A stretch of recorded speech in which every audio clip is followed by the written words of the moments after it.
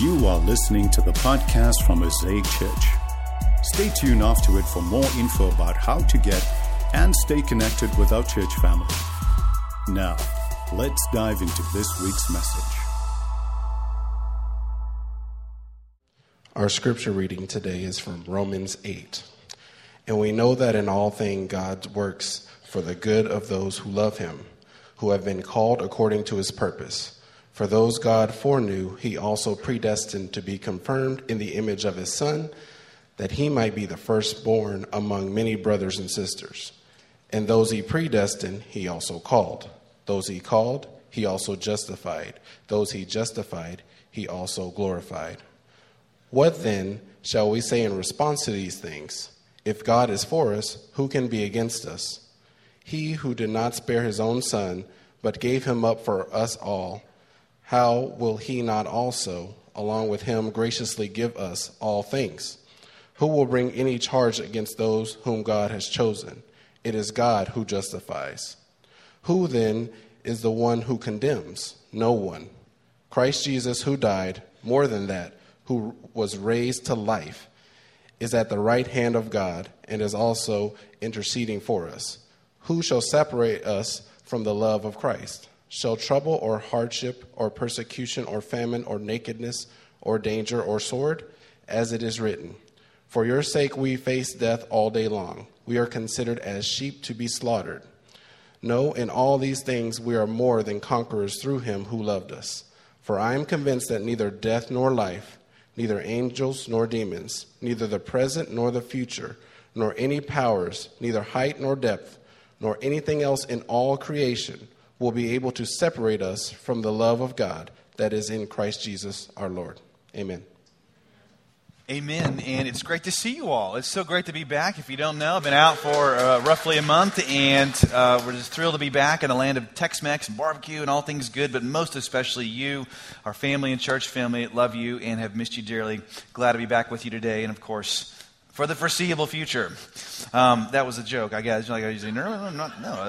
All right. Tough crowd, right? It'll get better, I hope. You can pray for me. So we're finishing up our series in the book of Romans called The Gospel is for Everyone, looking at the first 8 chapters. And a couple of things quickly as we get started. First of all, you may know that Pastor Brett is out in the Dominican Republic with a team of 21 people from Mosaic this week. So you can be praying for him. It's a big deal. I'm glad for that. And starting next week, and continuing through the month of August, we'll be doing a brand new series on a subject I've never preached on at length before. It's on the subject and the practice of prayer. And the series is going to be called, And He Answered Me. And He Answered Me. We'll be looking at some of the most famous prayers in all the Bible, the stories behind those prayers, and how those prayers have shaped your life and mine. History itself. So if you're new here, please come back. We'd love to have you. I think you're going to love it. Here we go. If you've read the book, it's called Days of Glory, Seasons of Night. It's by a woman named Marilee Pierce Dunker. You may know it's the story of Marilee's father, someone named Bob Pierce. And Bob Pierce was the founder of the very well-known Christian relief organization called World Vision. Probably you've heard of it. Bob Pierce, though, was a powerful evangelist. He led thousands upon thousands of people to faith in Jesus over his lifetime from countries and cultures all over the world. He was highly respected in a lot of leadery Christian circles. He raised millions upon millions of dollars to help suffering and starving people in Asia in particular. He did remarkable things, and yet Bob Pierce abandoned his family for his ministry. He was such a poor father that one of his daughters committed suicide in the book. Bob Pierce's wife eventually divorced him, and in the end, the organization that he founded, World Vision, it's a great organization. If you're a part of what they do, you should keep doing it. They're great. But yet, the organization he founded, in the end, had to fire him because of his lack of character, because of his explosive temper. He couldn't, work well. He didn't play well with others. Bob Pierce was very successful at some really great things, but he failed at the main thing. Now, that's terrible, isn't it? Yes, it is. But what I think is most discouraging about that whole story is that the autopsy is simple. What's most discouraging is that something like that, when you hear it, when you read it, it's easy to see in someone else. It's harder to see in us. It's harder to see in ourselves. It's harder to see what main thing we might be letting go of as individuals. And perhaps hardest of all to see is when and where we might be letting go of the main thing as the church of Jesus, as people who are trying to follow Jesus together. I read a story about a pastor, true story, about this church he was involved with, where the people in his church got into an argument over whether or not they should have a Christmas tree in the lobby during the Christmas season. Now, some of the folks in the church, of course, thought the tree was fine. They said, hey, it's just something made by God, all good. You can bring it in, you can bring animals in, you bring the grass in, bring a tree in, right? Others said, no, we believe Christmas trees are of pagan origin and we shouldn't have them. And so when the time came for the church's annual Christmas party, the pro-tree people dragged the tree out into the lobby. The anti-tree people dragged the tree out. And the pro-tree people went and got the tree and dragged it back in again. They began to argue and squabble so much, and this is true, they got into literal fistfights in the church lobby over it. And in the end, the whole thing showed up in the local newspapers because, again, this is true, they ended up suing each other. Now, let me ask you, what else could you conclude, maybe worse or better, what else could a non-Christian conclude? But that the main thing consists in whether we have a tree in the lobby or not. See, Bob Pierce forgot the main thing. The people of that church forgot the main thing. And I don't want us ever, as the people of Jesus at Mosaic, to ever forget what's really important, because as it's been said, here it is, the main thing is to keep the main thing the main thing. Come on. The main thing is to keep the main thing. So we should ask, well, what is that? What is that? What's the main thing when it comes to the Christian faith? Another way to ask the question would be to ask this question. Why have we been spending so much time in the book of Romans? And the answer is this. We've been spending so much time going through the book of Romans because the book of Romans is a book all about the main thing. It's a book all about the gospel, which is the good and true story of Jesus of Nazareth, the Son of God, who for us and for our rescue, he became human, a God-man. He lived a perfectly loving, morally flawless life. He died an unjust death on a Roman cross, but he was raised to life. Hundreds and hundreds of eyewitnesses. He didn't stay dead. He was resurrected so that all who repent of their sin, they're living on their own way for their own glory, those who trust in him would be given a new life, would be reconciled back to God, reconciled to themselves, reconciled to the people around them, and reconciled to creation itself. And this gospel, this good news, Paul writes, Romans, is available for everyone. That's the gospel. That's the main thing. That's what the book of Romans is all about. And so here now today, we're at the end of Romans 8, the climax of these first 8 chapters, arguably the climax of the whole book. And so Paul here, the writer, is about to show us how to do just that. He's going to show us how to keep the main thing the main thing. Let's ask. Here's my big question today. What do we need to help us keep the main thing the main thing? What do we need to help us keep the gospel at the center of our lives and family and church? 3 things we're going to see. First, Paul says we need to embrace a new kind of gift. Embrace a new kind of gift. What's that? All right, here it is. Here's the new gift. Paul writes, he who did not spare his own son, but gave him up for us all, how will he not also, along with him, graciously give us all things? All things. You may know I'm finishing up my last class in a graduate studies program. Thank you, Jesus. Right? It's this little medieval torture device called seminary. But I'm in my last class. It's in world religions, and one of our assignments for the class in world religions is to visit another house of worship from another faith system here in our area. And so because some of my neighbors across the street are Hindu, I wanted to get to know them better, understand their faith system better, understand their faith better. And so I decided to visit a local Hindu temple. So I did a little research on how to conduct myself called their board of trustees to arrange a visit, tell them who I was while I was there and all that. They were very kind, very hospitable, allowed me to be the only non-Indian person in their presence. And I learned a ton that night. But before I even went, right when I was getting ready to go out the door, one of my children turned and looked at me, and he asked me this. He said, "Dad, aren't you scared?" Scared. And I looked at him, and I thought about it, and I said, "All right, buddy, I have preached, I've open air preached on university campuses across the country.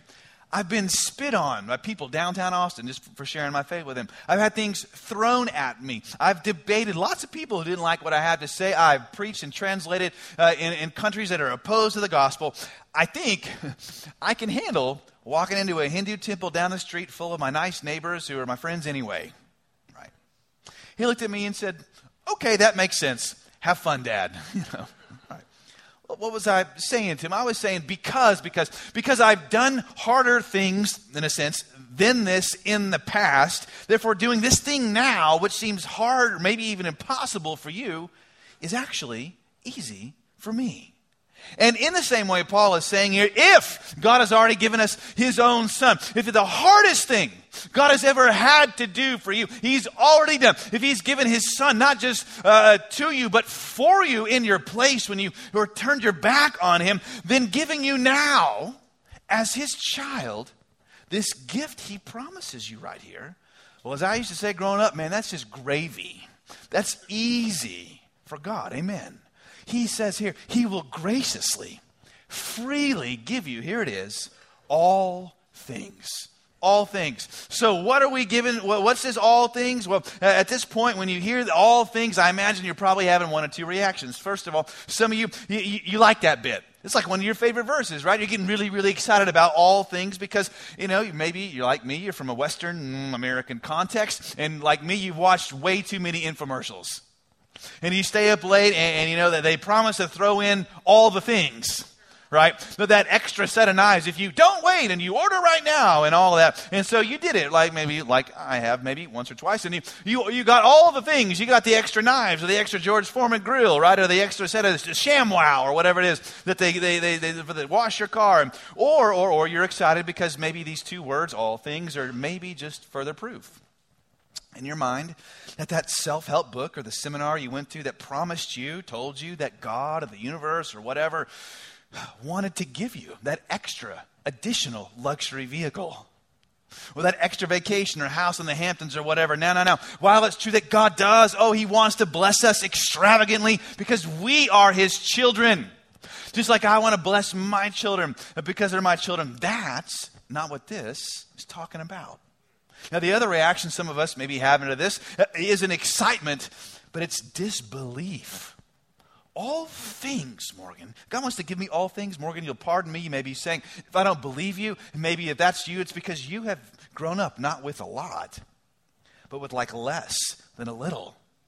You're saying, I've seen way too much heartbreak or pain or abuse or divorce. Why would God? How can he tell me he's going to give me all things? Now, let me tell you. If that's you on either side, if you think this is just about luxury, or if you think this is just a lie, you're both wrong. Then you're welcome for that. So what are the all things? What are the all things? We got to get this right. What are the all things? And the answer is, don't you remember? Paul just told us a few verses before, so that we wouldn't forget now. Look at this, 3 verses earlier. He says, and we know that in what? Come on, what does he say? All things God works for the good of those who love him, who have been called according to this purpose. What does this mean? It means that the all things God wants to give you aren't about prosperity on one hand, more about just poverty on the other. The all things are about one thing. The all things are about this. One single purpose God has for your life and mine. The all things are about this. God doing something for us that we can never do for ourselves on our own, which is this next verse, next few words. He says, my plan is to conform you to the image of my son. See, the all things, they're all about making you and me and us more and more like the happiest and holiest being in all the universe, Jesus Christ, the Son of God. The gift of all things, hear me, is God's personal pledge to you to work in all your ups and all your downs. How much more will God graciously give us all things we need to become more and more like him. And hear this, in the end, to work and form our character. Oh, our character. And let me tell you, your character is far more important than your circumstances. It's far more important than your circumstances. And here's why you can know this is true, because you're thinking, I don't know about that, Morgan. Here's why you can know this is true. Why God cares more about your character than your circumstances.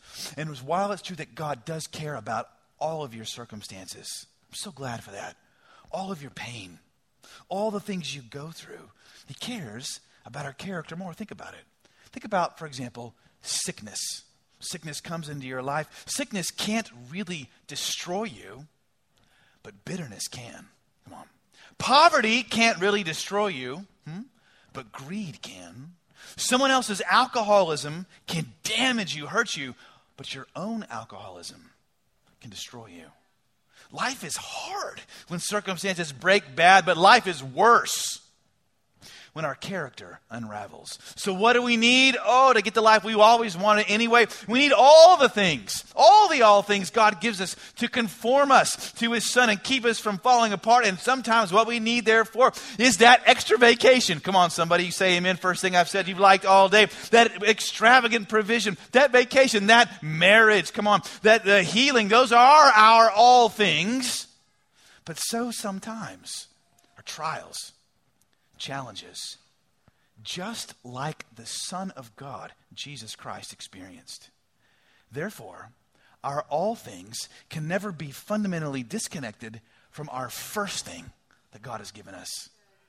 The best thing God has given us, which is a suffering Savior who goes through trials and challenges, but who emerges victorious in the end. That's our first thing. God wants to give us all things just like that. Therefore, God's giving you the gift of knowing he is doing what you cannot do, taking even the hardest things in our lives and using them to make us, in the end, an unstoppable person. Now you say, this is hard, but it's true, and it is. It's both of those things. It is. So what do we need to live this out? Come on. What do we need to live this out? How do we embrace this gift? We need a kind of power, and Paul's going to show it. And we're going to get to that power by answering a new kind of question. We embrace a new kind of gift by answering a new kind of question, which is where Paul goes next in the text. When you keep reading in Romans, Paul asks this. You can read it. In this series of increasingly emotionally gripping questions, he says stuff like this. If God's for us, who can be against us? It's like the verse that's launched 1,000 songs in the Protestant, non-denominational church. Who can be against us? Who's going to condemn us if we're God's children? Who can do this? Who can do that? And he concludes with his ultimate mic drop of a question. Who can separate us from the love of God in Christ?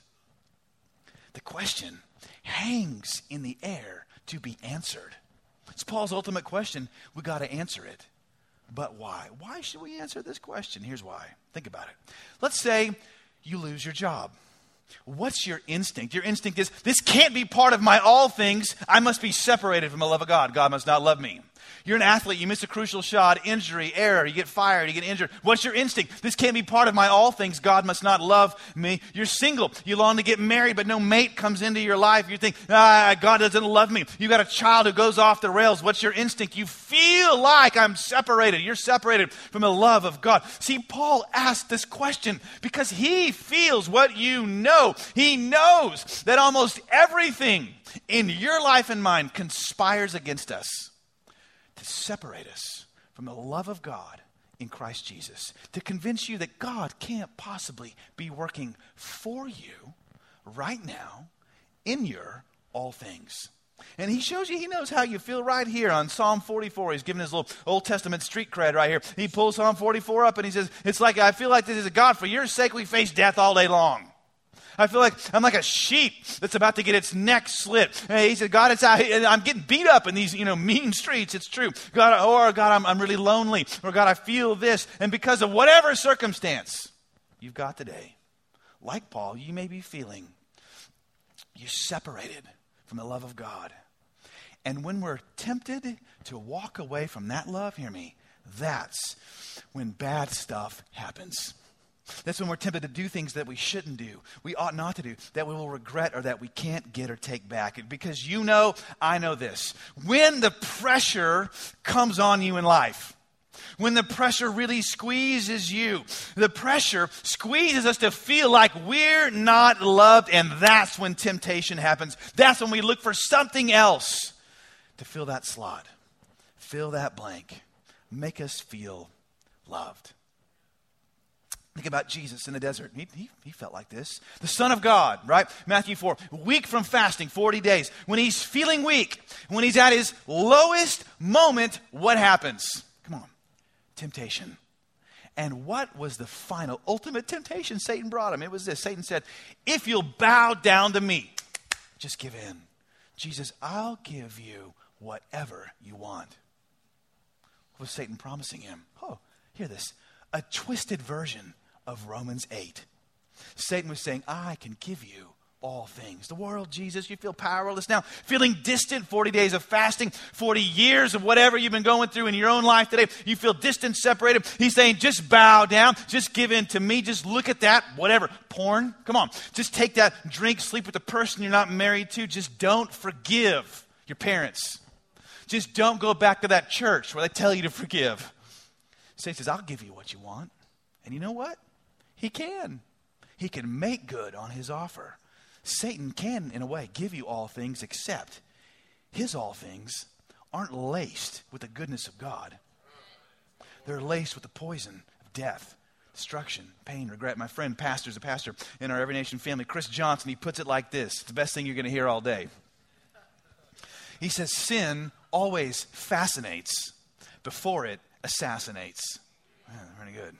Sin always fascinates before it assassinates. If you tweet that, post that, just give Chris credit, not me. Satan will fill your heart and mind with so much, hear this, pleasurable power. We really can be on top, but we'll be just like Bob Pierce. He'll fill our hearts with so much pleasurable bitterness, pleasurable rejection. We can be like one of those church people who fight over trees in the lobby and say, no one else gets me, no one else does church like they ought to. Right? I know how it's done. He'll fill your heart with so much pleasurable lust. You don't have to handle dealing with a real woman, men, speaking to you, with all their imperfections and all their glory. You can have it all on a screen. Satan can, in a way, give you all things. So much greed, pleasurable greed. Come on. Neither you nor your children, in the end, will ever encounter poverty or pain. And you'll forget that the gospel is good news for the poor. Can give you all things. Listen, almost everything in our lives, it conspires against us to pull us away from the love of God. So how do we do that? How do we live in the love of God? How do we keep the main thing the main thing? A number of ways, but let me give you arguably the most important one. How did Jesus, Matthew 4, how did he respond when he was tempted to throw away the love of God? Here's what he did. He did this. He said this, 3 words. It is written. It is written. Go back and read it. He quotes to Satan, in the face of his own feelings, the Word of God. The Word of God kept him in the love of God. And hear me, the Word of God will keep you in the love of God, which means this in the end, that only time with God can keep you in the Word of God, which will keep you in the love of God. And when you are living over and over in the love of God, now let me ask you the question. Who can separate you from that love? Come on, answer the question. It's nobody. Not even Satan, the devil himself. And time in the Word of God every day helps us not to forget that. First, if we'll embrace a new kind of gift, or all things God works in the middle of, if we can rightly answer a new kind of question and say yes to the love of God every day, in the end, hear me, then this will happen. Finally, number 3, we can, I love this, this is the promise, we can become a new kind of person.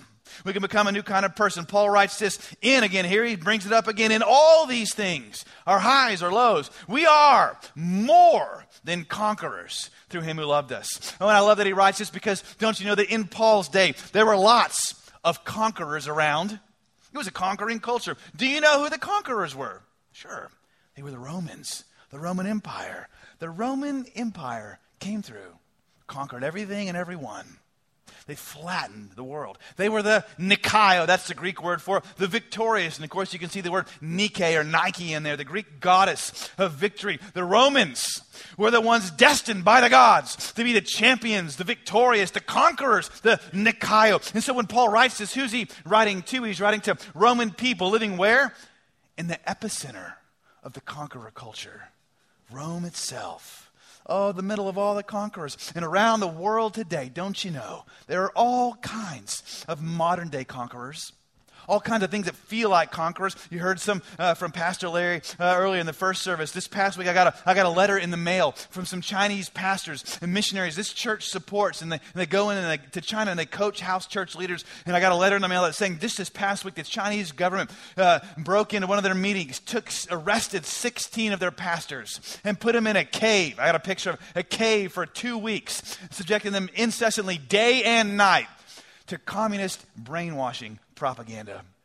And the remainder, just the church members, the city allowed the remaining public to go around behind them with sound systems and megaphones to ridicule them and taunt them, to call them enemies of the state, and to encourage their fellow townspeople to reject them.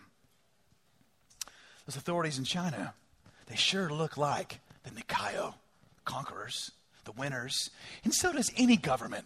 Come on, any leader, any president, any prime minister, any pastor, any dictator who uses his or her power to flatten those with whom they disagree. Oh, but Paul never calls us conquerors, because the people of Jesus aren't supposed to be like the people of Caesar. Paul never calls us conquerors.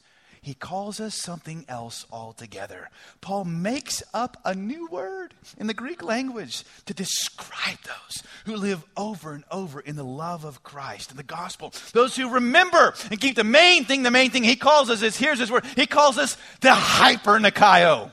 The above Nikaio, the super Nikaio, the ultimate, the super winners. He says you are more than just a conqueror. You're something else. You're something better. You're better than just a military superpower. Yes, Caesar may win for a moment or a decade or a lifetime, but we will win in the end, one day for forever. How can he say this? How can he call us the hyper Nikaio? It's because he says, I'm looking at the one. It says, because of him who loved us. And how, though? How did Jesus love us? Here's how. By defeating the conquering power of Rome with a greater power. The power of a perfect, loving life, death, and resurrection. And that's why, can you see this? Therefore, the symbol of our faith today, the cross, is really a kind of a taunt.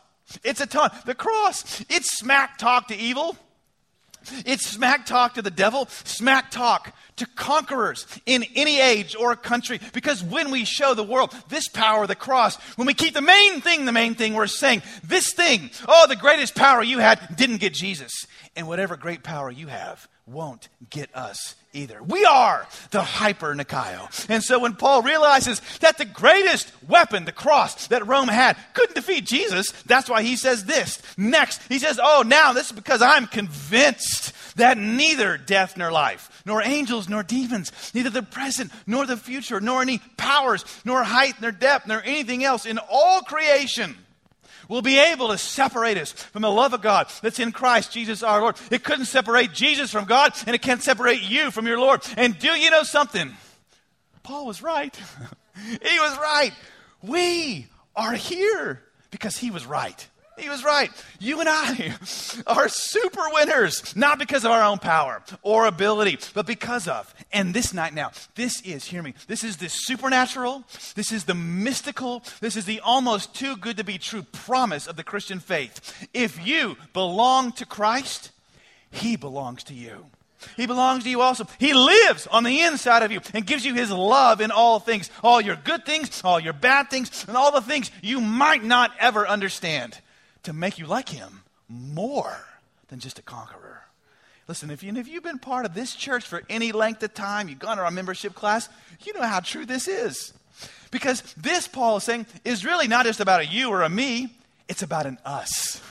It won't separate us from God's love. And man, haven't just our challenges here made us better Yes. Don't we have a better story to tell? Yes. Don't we have a braver song to sing? Yes. Then what makes you think any challenge you face, or that we face, or that you perceive, or we really are facing as a church right now, will be any different? Well, listen, we don't have to be afraid.